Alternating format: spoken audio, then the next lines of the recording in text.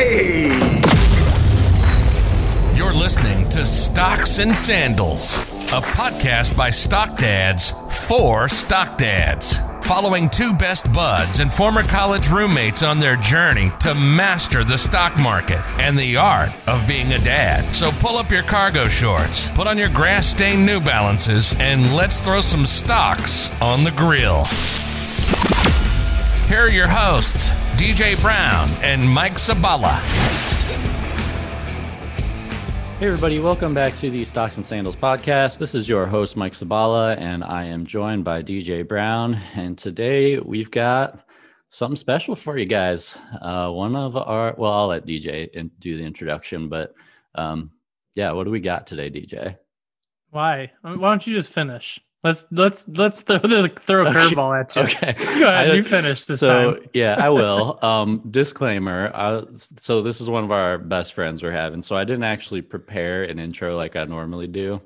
Because we have no respect. Yeah. So that's why my intro was kind of shaky. I just was planning to throw it to DJ, but now he's having me do all the heavy lifting. So as usual. Yeah, but we're joined by Andy Anderson today. He is a financial advisor with Creekmer. Did we pronounce that right? Creekmer Wealth Advisors. You did. Absolutely. Nailed it. Nailed it.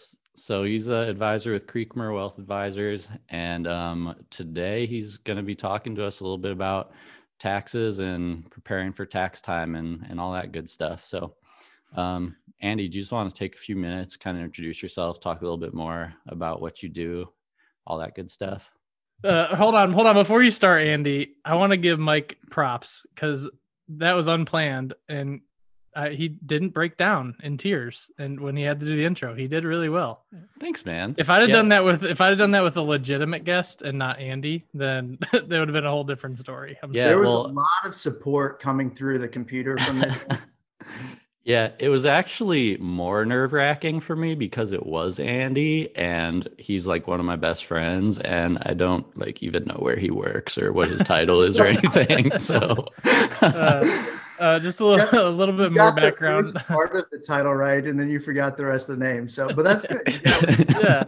Yeah. Just a little more background. Andy was one of Mike and my, I never know how to say that. Mike and I's roommate. I don't think there is a right way. Me's and Mike's roommate. I think that's right. Me's and Mike's roommate in college. We went to Indiana Wesleyan together and best bros for life. But yeah, we finally got him to come on and do some edumacating on tax planning, and it's gonna be awesome. Andy's actually my personal financial advisor. I don't know why I trust him with all my money, but I do. He's just he's awesome. He's super smart, super awesome beard. If for those of you who are watching this live, I envy it, and it's the reason why I tried to start growing out mine unsuccessfully. But it is what it is. So, anyways, Andy, kick us off. Who are you? What do you do? Where do you work? Where can people find you? Yeah, so financial advisor. I'm based in Morton, Illinois. Work for a company called Creekmer Wealth Advisors. Essentially, we are basically your full service, comprehensive financial planning firm. We do financial planning as well as investment management. So a lot of the folks we work with come to us to help manage their accounts or provide advice on goals they're working towards, what they can do to reach those goals, what steps they need to take. So really, we meet people where they are and discuss, what are you working towards? And then we lay out a plan of attack, action items for what they can do to get from where they are to where they want to be. So that's really what we focus on is the whole complete picture of a client's financial plan. It's awesome. Mr. Creekmer, give this man a raise. Because he just nailed that explanation. You're about to have a lot of business coming your way after this podcast recording. All three of our followers are going to be, all over this. No, I'm just kidding. All right, well, cool. Guys, if you're listening, it's going to be hard to get anything done with Andy and Mike on the same podcast and me. So we'll try our best to stay professional and educational. But we're going to have a lot of fun too, I'm sure. So, well, I told you I got to head out after what, 30 minutes, did I say? 40 minutes? 30. Well, I guess we got like 3 minutes left. So let's get like one question in real quick and then we can pop off. We can jam it in the 3 minutes. Yeah, that's fine. Awesome. All right. So we're going to be talking about tax planning, right? So what is that? Question number one. I think that's a very important question because in my conversation with DJ today, I learned that he didn't know what we were going to be talking about. So yeah, Mike, DJ and I have private conversations, so we don't have to deal with your end, but essentially tax planning, so there's a difference between tax preparation and tax planning. Tax preparation is really looking backward and saying, what happened over the past year and recording that to file your taxes. Tax planning, what we do is more forward looking, and we're looking, years down the road to say, what are some strategies we can employ today and in the future to reduce not only our taxes in the current year, but our lifetime taxes over the course of our lives. So it's a big picture discussion, looking at different strategies to not only increase after-tax wealth, but decrease taxes over time. And so with that, is that something that like somebody, just starting a job, like just out of college, is that something that like they need to be worrying about yet? Like if their income's maybe towards the lower end, or they're not maybe like super established with a career path or anything like that, is that something that is wise to, start planning for and delving into like right away? Or is it something that you can kind of wait a little bit on? Yeah. So I guess to answer that, you don't have to be a millionaire to do tax planning. You don't have to have a huge income to do tax planning. You can really get started in tax planning at any point in your career. You may not have some of the same decisions to make as somebody that's 50, 60 years old that may have a high net worth and their portfolio is a little bit bigger, but you still have decisions that you can make in the current time to set yourself up for success, both now and in the future. So there's always something you can be doing for tax planning. And we'll talk about some of the easy strategies there, but it's never too early is the answer to that. You can get started at any point in your career. As long as you've got an income, as long as you're saving dollars for retirement or for other goals, you can definitely utilize tax planning. Okay. So anybody can start it. How do you recommend starting? Like what's like first thing we need to be doing, looking at, thinking about? So first step, I would say you want to look at what your goals are. And anytime I meet with a client, that's a big discussion is what are your goals? Because without knowing the goals, we don't know what's the best solution for those goals, right? Obviously. So we need to first determine what's the goal that we're trying to achieve. Because, if we're planning for retirement and we have dollars we want to set aside for retirement, there may be one strategy or one tool that can reduce lifetime taxes or increase after-tax net worth. Whereas if we're planning for, saving for college or for a vacation through Europe at some point, well, there's going to be different tools or different strategies that we can use. So and a lot of times in financial planning, that's the first step is you want to determine what's the goal, what are we working towards? And then we can start to talk about how do we actually accomplish that goal in the most tax efficient way. So once you've kind of like established your goals and everything like that, I guess what would be like one of the best vehicles to start like looking at or putting money into or anything like that? Like, I mean, I have like my 401k, I've got like a Roth IRA, like those are kind of the typical things that I envision using. And I guess like what are just some of the starting blocks or things you'd look at first? Yeah, as far as the best vehicle to use, I don't know. And I guess it depends on the person. For you, Mike, it's probably an Aston Martin, I would say. Yeah, I would love that. Right?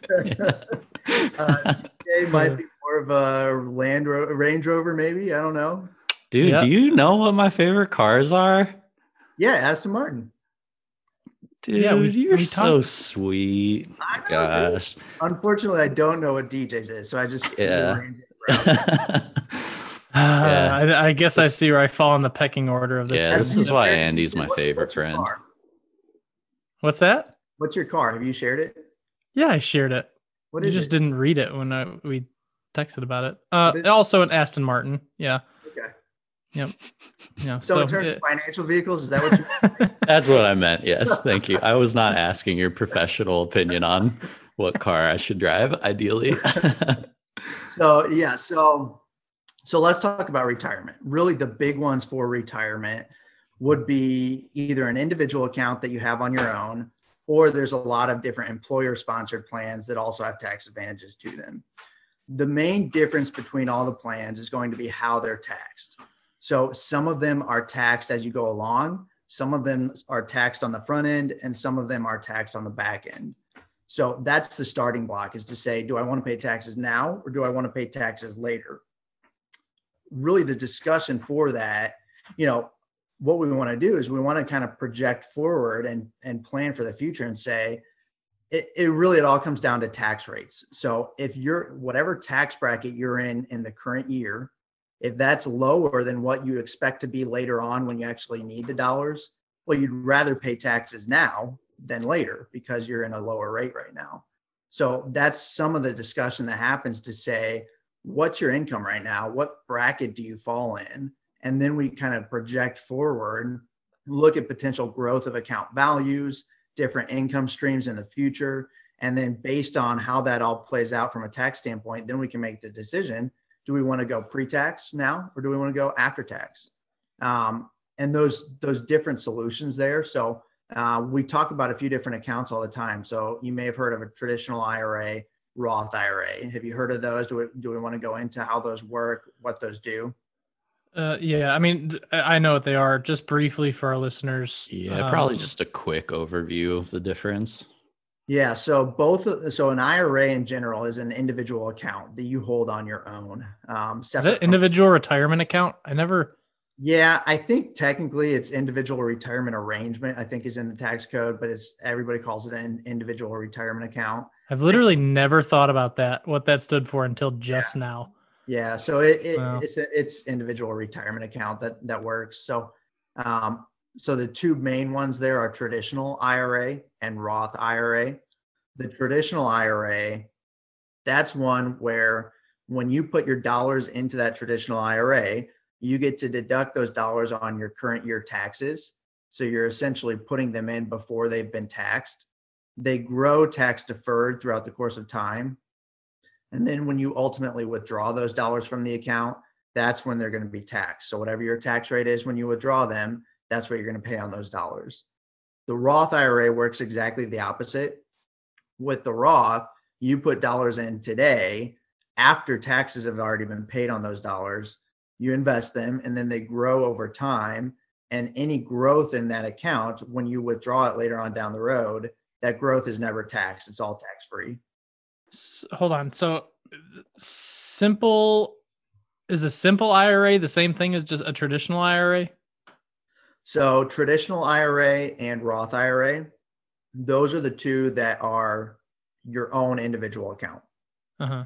A simple IRA is also a type of IRA, but that's done through an employer. That's a type of employer plan. It's kind of like a 401k. Yep, exactly right. It's a plan for smaller employers.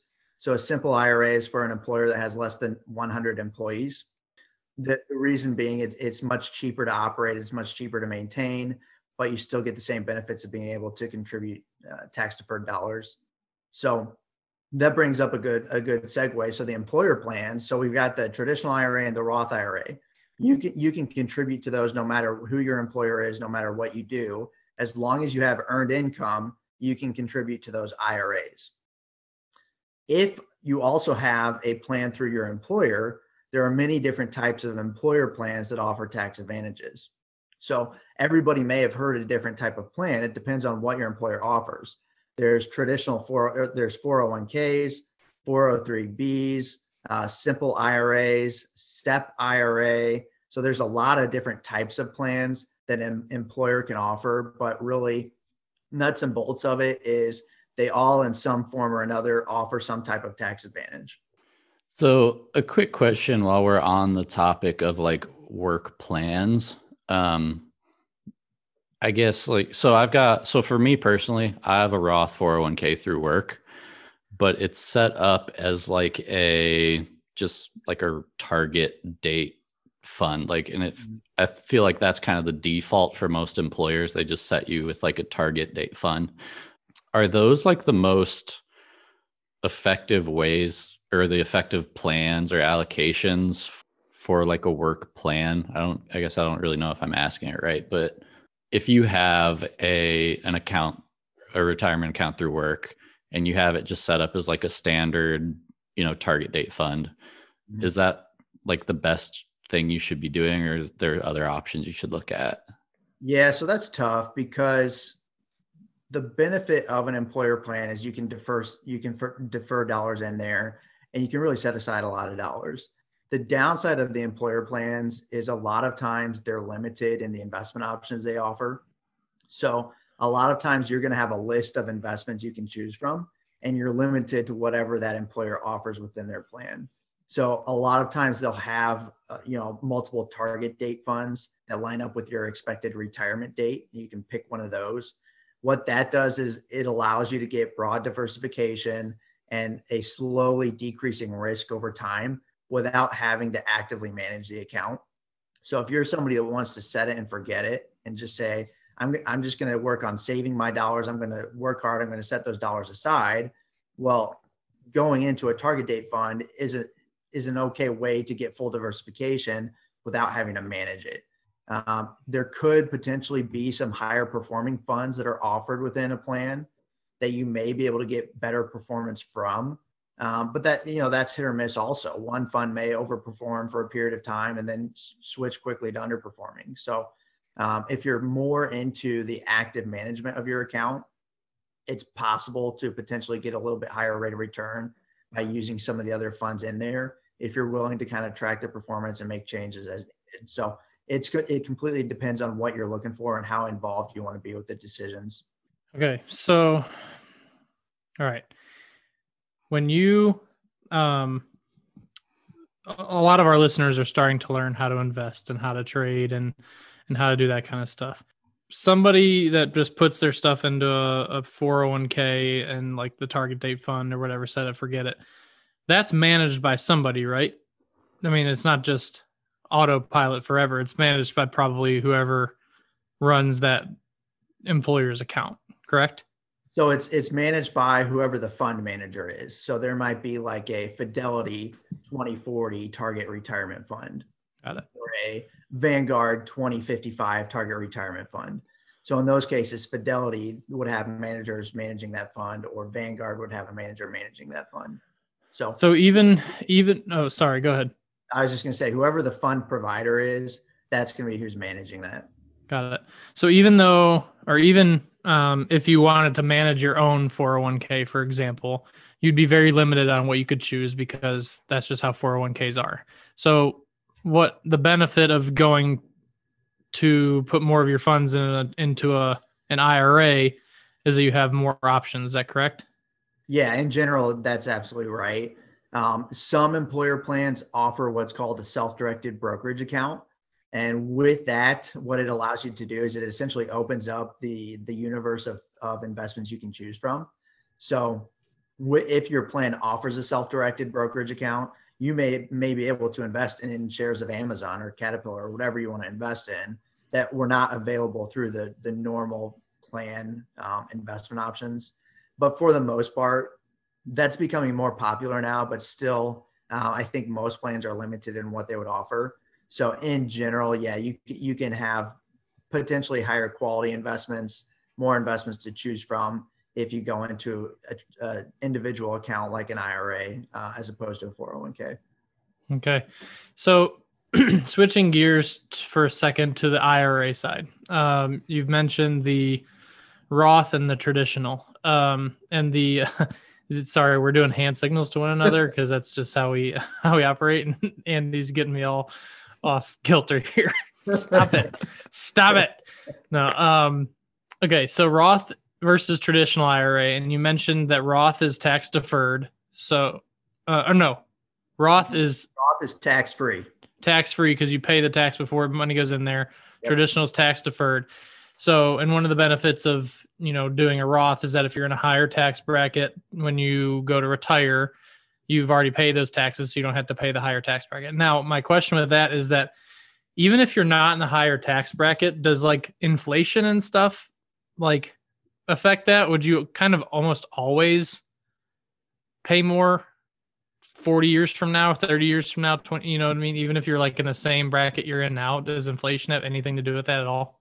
Yeah. So, I mean, I guess in a way inflation could, if inflation starts to increase the number of dollars you need to maintain your lifestyle, and that requires you to withdraw more from the IRA, and tax brackets stay the same dollar amount, which they generally change over time.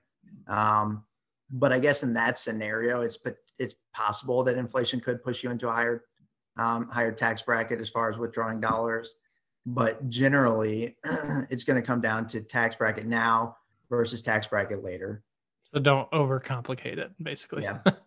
Well, okay. There is a lot that goes into it. There's a lot of planning that goes into it because, you'll have to look at your various sources of income in retirement. So, for instance, Social Security.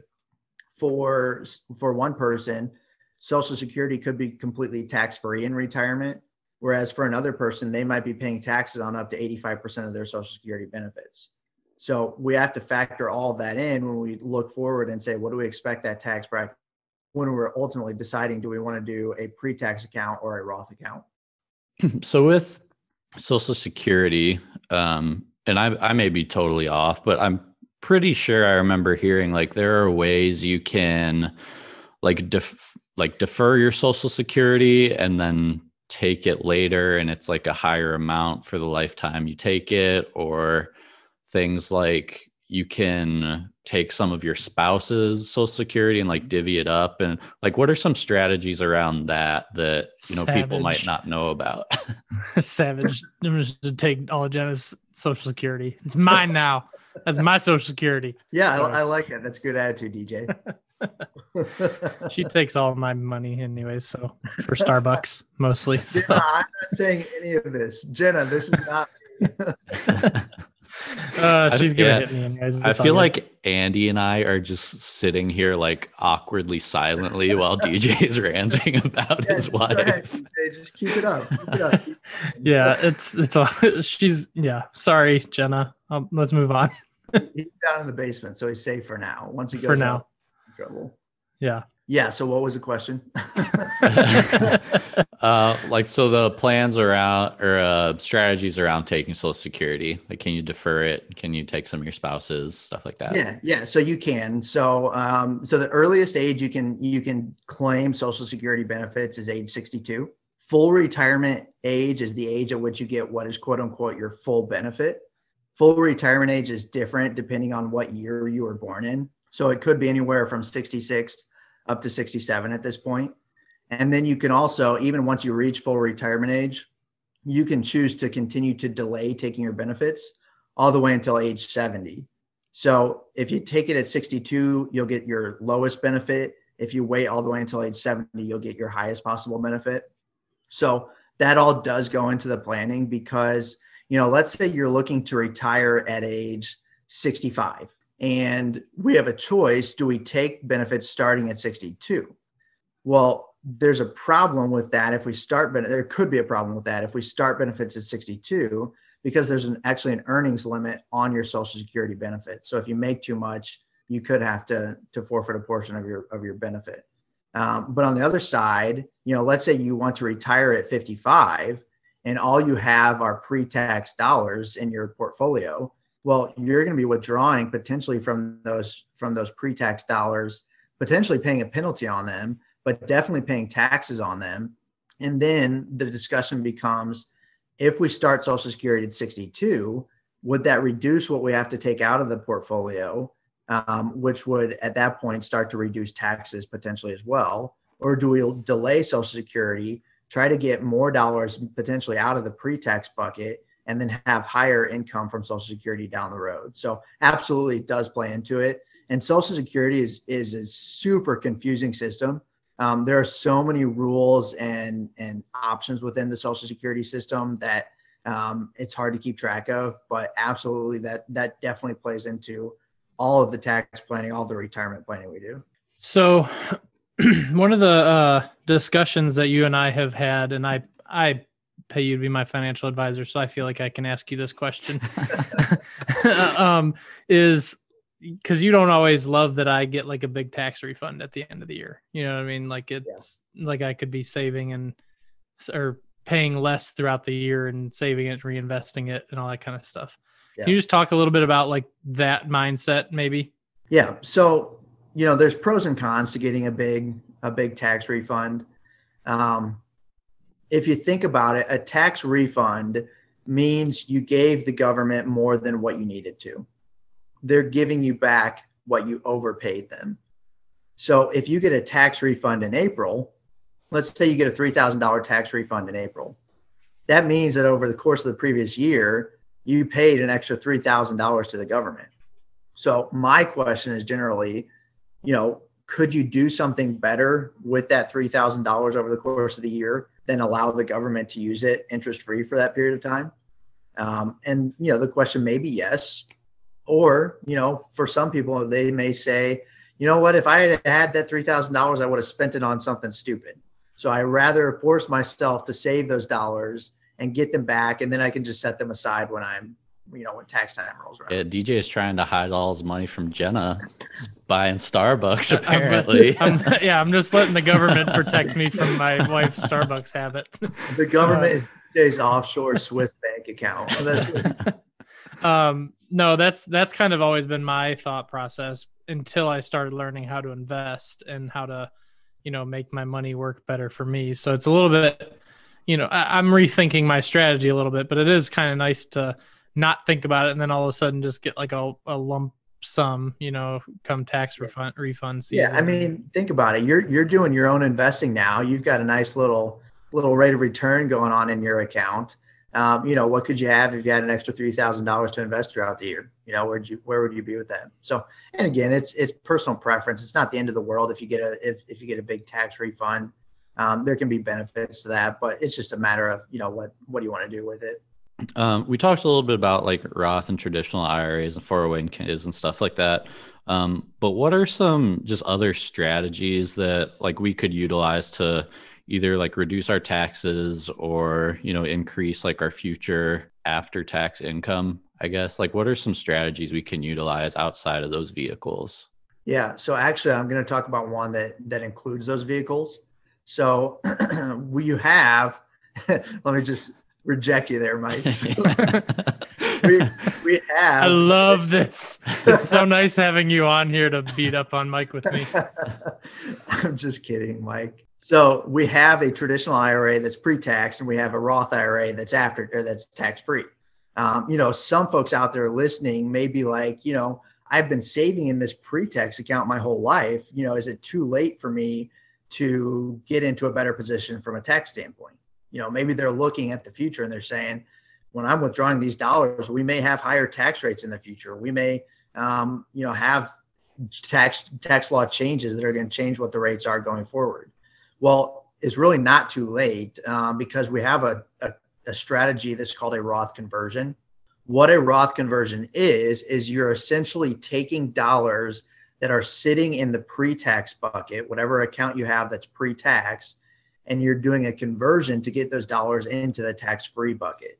When you do that, let's say we have a traditional IRA and a Roth IRA, and let's say I have $10,000 in my traditional IRA, and I want to get those dollars into my Roth IRA. You can execute a conversion on that. And what happens is if I convert that full $10,000, I'm going to pay taxes on those dollars now in this year, but I'm able to get them into the Roth account that is then able to grow tax-free going forward. So again, it comes to that same discussion of, what's my tax rate this year? Maybe you have less income this year. Maybe you were out of work for a little while because of COVID and your taxable income is going to be less this year. Well, that could be a great time to execute a Roth conversion because you're able to get dollars out of the pre-tax account and get them into the Roth account so that they can start to grow tax-free from that point forward. A lot of times this works really well for people that are nearing retirement. Maybe they've built up a sizable balance in their pre-tax portfolio. So we're looking to try to reduce the amount that's in that pre-tax account, because I don't think we talked about this, but another factor that plays into what tax bracket you're going to be in the future is required minimum distributions. Have either of you heard of required minimum distributions? Yeah, I have. Nope.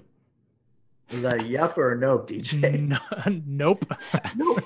Idiot. I have literally spent 30 years trying to avoid understanding taxes. That will serve you really well. Yeah, at all costs, I have literally dodged tax discussion. Much to my dismay now. Not literally. You've paid your taxes. You've just dodged learning about taxes. Dodge tax discussions, not dodging taxes. There you go. The IRS, if you're listening, I pay my taxes. Leave me alone. Yeah, you can continue to hold DJ's pocket. money so that he doesn't have to lose it during the year. Next week, when we're recording our podcast, the IRS is just going to storm your house and just drag you out live recording. That would make for really good downloads, I bet.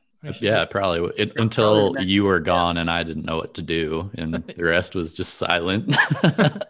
Mike, well, you and I could do a stock single guys podcast.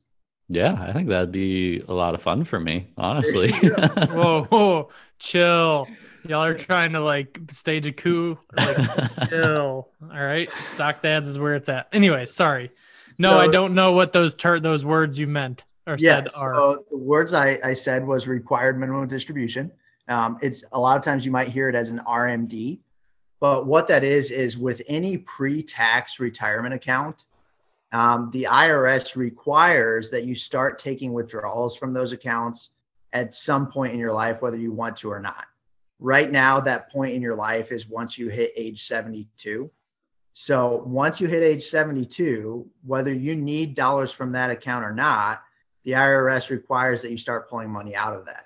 So depending on the size of your pre-tax portfolio, if you're 72 and you've got money coming to you from Social Security, maybe from a pension, maybe from an annuity that you've got set up that's throwing off income.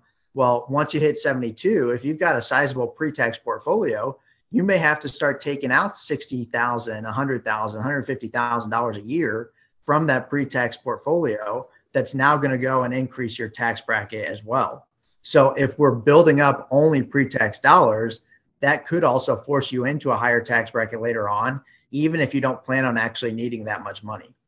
So by doing the Roth conversion, even if, whether we're young or older near retirement, what that Roth conversion can do is it can start to reduce the size of that pre-tax portfolio, which would then have the effect of reducing or even eliminating RMDs in the future, which could then keep you hopefully in a lower tax bracket once you're retired and starting to draw income from there. So that's a big strategy that we use a lot with our clients, is that Roth conversion. So on this Roth conversion, you had mentioned if people had a down year, it'd be a good time. So when those dollars were put into the traditional IRA does not matter as far as that conversion goes. It's when you convert them where you are at that exact moment in time, correct? Yeah, that's correct. That's correct. So if you put them in a year ago when you were at your peak, and then all of a sudden, the following year you're, I don't know, without a job for 6 months. Yep. That's when you would take advantage of, or when would be a good time to consider taking advantage of that, because it's not going to matter that you made bank the year before. Yeah, exactly right. Because the entire time you've been contributing, you've been you potentially deducting those contributions on your taxes. So you've not paid taxes on them. So even though you contributed in a year that you had higher earnings, it's the year that you do the conversion, that you execute the conversion. That's the tax year that you're going to actually include those dollars in your income.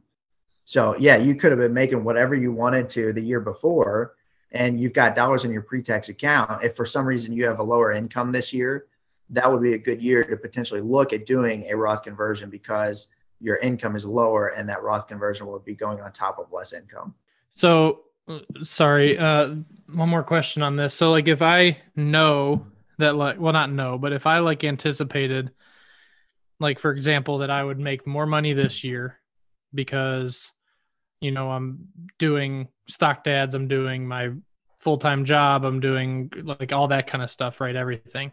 And let's say in a theoretical world, if anybody that I work with is listening, this is just theoretical. But next year I'm, think about leaving my full-time job and doing Stock Dads full-time. Whereas then I would think about like, I would maybe lose that money, from my full-time job. Would it be like a strategy to, like go into a traditional this year and then convert it next year? Yeah, absolutely. Absolutely. I mean, let's just say, you're probably making what, 500,000 from your full-time job. So yeah, I wish. so you're going to be in one of the top tax brackets. So instead of paying 35% potentially this year, you can, by doing a Roth contribution, if you instead do a traditional contribution, you can deduct that on your taxes. So you're essentially saving 35% on those dollars. Then once you lose that $500,000 of income next year, and you've only got the Stock Dads, well, now maybe you're in the 12% bracket. So you execute the Roth conversion then, and those dollars now go into your income for that year. So you saved 35% the year before, and now you're paying 12% when you actually convert them. So that's absolutely, you should be a tax planner, DJ. That's absolutely a strategy. Man, I am so good at this. Dude, we can start a Stock Dads tax planning service. Yeah. Thank you. With you doing it. Put to good use all those years you've dodged paying taxes. I pay my taxes, man. So just a quick question off of that. What if you just like COVID hit and you lost your job? Like, is there a default tax bracket you go into? Like, how does that work if you don't have like a income? Yeah. So if you're saying if you made like $0 in a year, or just like unemployment or just, So unemployment has its own tax consequences that I won't go into, but let's just say you have $0 that you made in 2020. So you didn't work, or maybe you went to college or whatever it is, and you have $0 that you make as far as taxable income. Well, essentially the Roth conversion would just start at the bottom and start to grow your income by whatever the amount was. So the way taxes work in the United States is it's a progressive tax system. So the first X number of dollars of your income is taxed at the lowest rate. Then once you get above that first threshold, the next dollars are taxed at the next rate, and so on and so forth. So if you don't convert enough to get to that first threshold, well, you're going to be paying the lowest rate on those dollars, which right now is 10%. Gotcha. So this is my last question, but me and a lot of people, I would imagine, I know DJ, we just started investing, actively this past year. Trading. Trading. So like, what will that look like for our taxes? Yeah. So there's different treatment for taxes and investment accounts. So for instance, let's say you've got your Roth IRA set up and you're trading in your Roth IRA, you're buying and selling, and you have, $5,000 of gains for the year. Well, because it's in that tax advantaged account, you're not going to have to owe any taxes on that growth because you ultimately paid it before it went in there. So if you're using a tax advantaged account like a Roth IRA or a traditional IRA, there's not going to be any tax advantage or tax consequence to trading in there. You can buy and sell as much as you want, and there's not going to be a tax hit. If you're using a non-qualified account, like an individual brokerage account or something like that, well, then you're going to have to deal with the taxes on those trades. So the way they're taxed depends on how long you've held the position. So what's a stock you hold, Mike? Tesla. So let's say you bought Tesla on January 1st of 2021. And then, over the last 20 days, let's say you've earned 10% on that. So, and then you sell it. So you sell it after holding it for 20 days. Because you've held it for less than 1 year, you just realize what are called short-term capital gains on that. Short-term capital gains are taxed at whatever your ordinary tax rate is. So whatever you're paying on your regular income, that's what you'll pay on those short-term gains that you have in your account. On the flip side, if you have short-term losses, you can deduct a certain amount of those against your ordinary income for the year as well. Now, let's say you bought Tesla on January 1st, and then you hold it for a full year, and then you end up selling it in February of next year. So now you've held it for longer than a year. Well, at that point, once you've held it for longer than a year, your gains and losses are taxed at long-term capital gains rates. So long-term rates work a little bit different. They could be taxed anywhere from 0 to 20%. And that actually depends on where your taxable income and how many long-term gains you're actually realizing. So I forget the exact numbers. I think it's like 0 to 40,000. I'm not even going to say numbers, but there's a first threshold to where those gains are taxed at 0%. There's a next threshold where they're taxed at 15%. And there's another threshold where they're taxed at 20%. So it just depends on what your taxable income is and how many gains you're actually realizing. With short-term capital gains, so like that example with Tesla, I bought it January 1st, sold it, yesterday, held it for 20 days. Is that in addition to like income tax, or is it separate? Okay. Yeah. So let's say you're making 490,000 and suck it, Mike. Dang it, DJ. No, Mike, you're making 520,000. Mike's making 520,000. So you're going to pay your ordinary income taxes as far as income tax on that. So you'll calculate that. And then what happens is, let's say you made $100 on Tesla. Well, that $100 gets added on top of that 520,000. So whatever it's called, your marginal tax bracket, whatever your marginal tax bracket is, whatever all in, that's what you're going to pay on those short-term gains. So basically what you're saying is I should be less good at trading or else I'm going to pay more taxes. I'm just kidding. It's always a good thing to have to pay more taxes than have to pay less taxes. The only thing is you just don't want to pay more than you have to. So right. I'd always rather have a ton of gains and have to pay a ton of taxes than have a ton of losses and have to, get money back. But you just want to, you're not paying more than you have to. Can you explain a wash sale? Yeah. So a wash sale is if you sell, let's say Mike held Tesla and he sold it for less than he invested in it. So he's got a loss on that position. If he goes back and be hard to do with Tesla. The moon. Tesla doesn't go down. So if Mike's whatever it is, Tesla's not going down. So we'll use what's another stock you own, Mike? Oh, anything else. Every other stock he owns. Anything else in there. Every other stock he owns goes down. So I'm trying to think. Let's you mentioned Caterpillar earlier. Let's use Caterpillar. Yeah, I was trying to think of some of the pennies you guys were playing back in the day. Back in the good old days before I learned the error of my ways. Yeah. So Mike buys Caterpillar. He sells it for a loss. If he buys Caterpillar again within the next 30 days, then that puts. Did you just say puberty? Yeah. Thank you. I'm getting there. Okay. So I'll edit it out, Andy. You're doing great. Don't worry. So Mike buys that back Mike buys that back within 30 days. That's a wash sale. So what happens is that loss that he otherwise would get to deduct on his taxes is kind of delayed until you sell it for real. So if you buy or if you sell something and then buy something that's the same within 30 days, then you're not going to be able to claim those losses. So just don't, lose, I guess is the moral of this whole podcast. Yeah. And we can, if you have strategies on how you could just not lose, I'll listen in on that podcast. Right. If only it were that easy. All right. Well, no, this has been super helpful.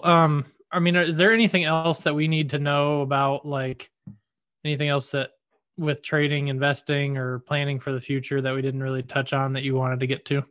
Yeah, so we didn't touch on, another big one, another big goal for folks is college planning.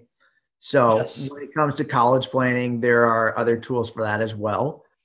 There's things like prepaid tuition or Coverdell savings accounts or a 529 college savings account. So there's a lot of tools for college planning as well that have their own tax advantages to it. I don't know. Do we have time to get into it now, or do you want to save that for another episode? No, let's dive into one of those.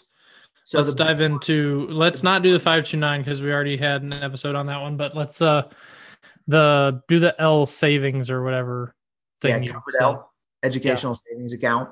Yeah, let's hear about that one. I don't know anything about that one.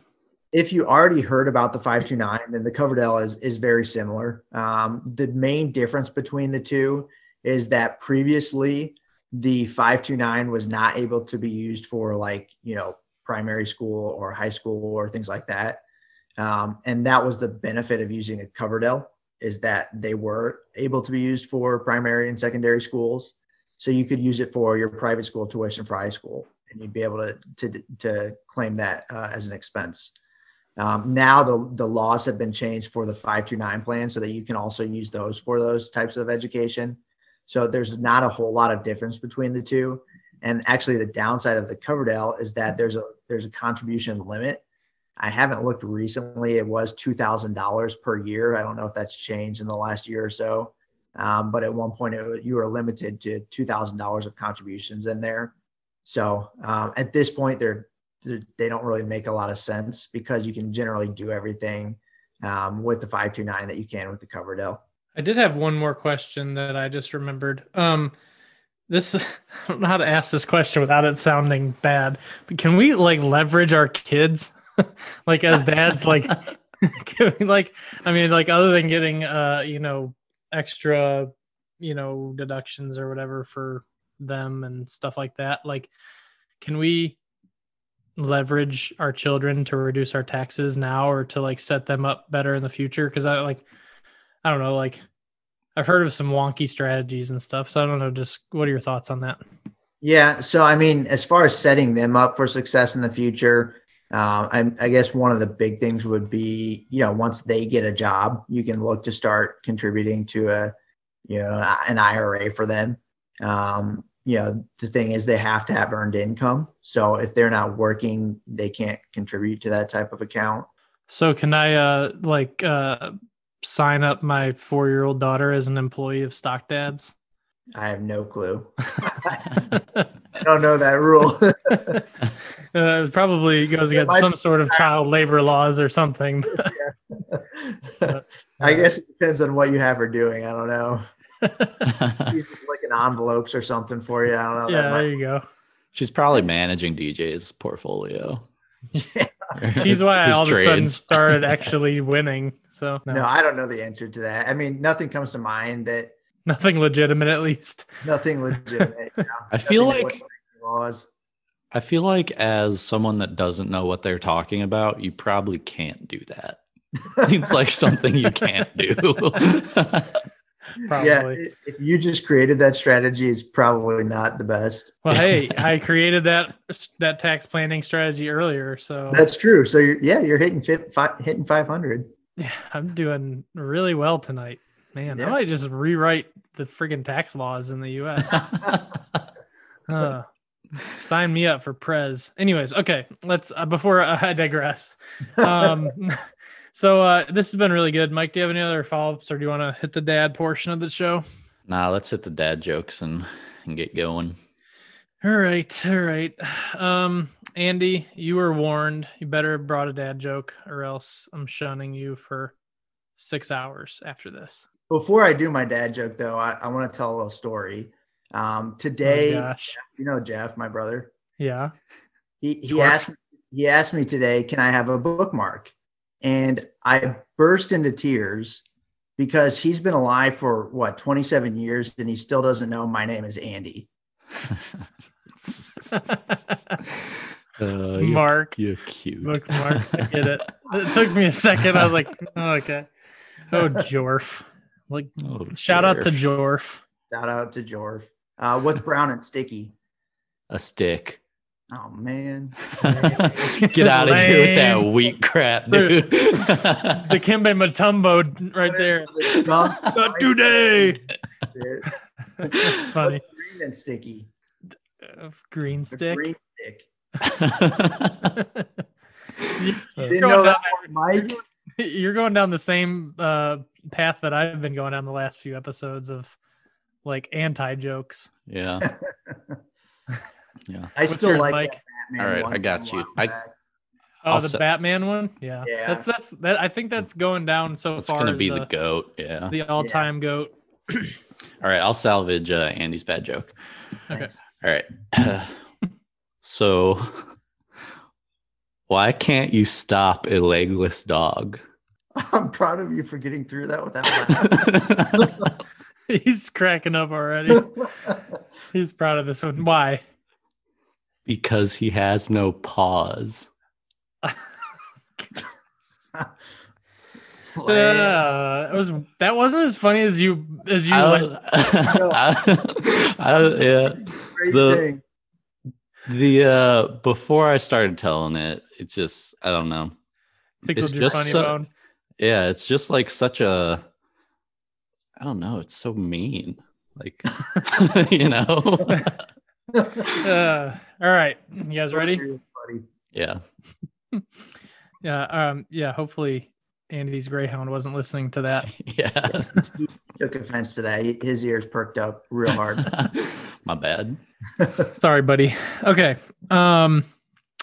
When a turtle loses its shell, is it naked or homeless? Wait, Neither.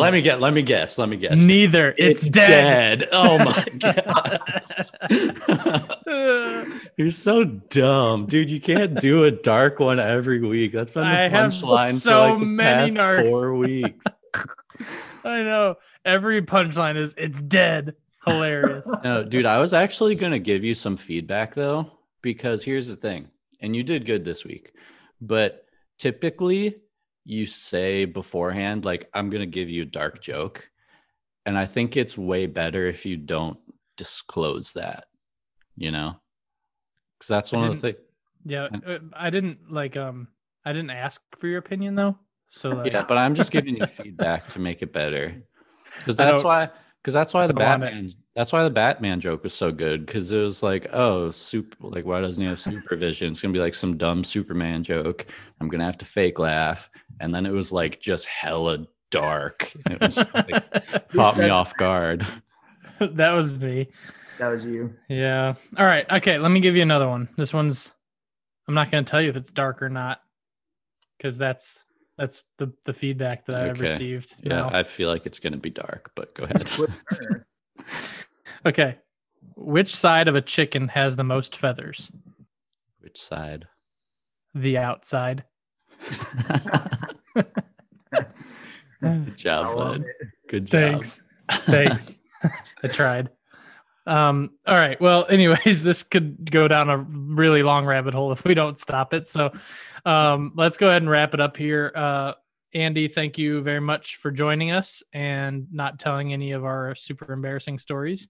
We can save those for the live Q&A session after this, maybe. Right back at you. But real quick, just tell the people again where they can find you, and all that kind of fun stuff. Yeah, so you can visit our website, creekmerwealth.com. Can I also throw in a quick plug here? No. I'm going to throw it in. So Okay. one of the biggest questions we get from clients is, a lot of times their biggest asset is their 401k. So they're like, hey, can you help us manage our 401k? And for the longest time, the answer has been, unfortunately, no, there's not really a way for us to do that. Recently, just this month, we partnered with a platform that allows us to go into clients' 401ks. And I was thrown off by your message there, Mike. Sorry. So now we have the ability to go in. If you have an online login for your 401k account, we have the ability to actually go in there and actively manage for the clients. So we have a website set up for that where you can get more information and look to enroll in that if you're interested. It's called easy401.com. So that's got all the information. Is that EZ or EASY? Yeah, it's spelled out. So EASY401.com. We've got what? Show notes? Isn't that a thing? There's show notes. I'll put them in the show notes. You guys are so official, so we'll put them in the show notes. But yeah, so it allows us to actively manage 401k for folks. So Mike, back to your question, should I be in a target retirement fund? Well, if you don't want to manage it, but you want to try to get a little higher rate of return, that could be an option as far as getting professional active management on that. And that does not have to be a self-directed brokerage account? It does not. So even 401ks that are limited in what investment options they offer, as long as it's got an online login, we can go in there and actually look at all of the available funds. We can look at performance. We can look at what you have to choose from, and then we can actually make the allocations between those different funds. I dig it. Very cool. Awesome. Yep. All right, man. Yeah, we'll get the links to all that stuff in the show notes. We're going to wrap it up here and do our live Q&A session with the Discord members. But thank you to everybody who's been listening. We just hit 15,000 downloads this past week, so that was super exciting. A lot of love and support, and it keeps driving us to try and find you guys good guests. Unlike Andy, to bring you guys knowledge and such. We got a lot of, what's that? I feel real good about that. Yep. It's you should expect nothing less. But no, we got a lot of really cool episodes coming up, a lot of cool guests coming. So keep tuning in. Thank you guys as always. If you're not part of the Stock Dads Facebook group, make sure you jump in to that. And we also have the Discord, which you can get live alerts, education. We have Stock Dads Academy, all sorts of fun stuff. And then we're also doing our thing on Instagram now, so follow us there. So, but yeah, with that said, we're going to roll over to the live Q&A session, but thanks for listening, guys. Thanks, guys. All righty. We out. Thank you for listening to Stocks and Sandals, a podcast by Stock Dads for Stock Dads. Make sure to subscribe for future episodes and join our Stock Dads community on Facebook and Instagram. But most importantly, don't touch the thermostat.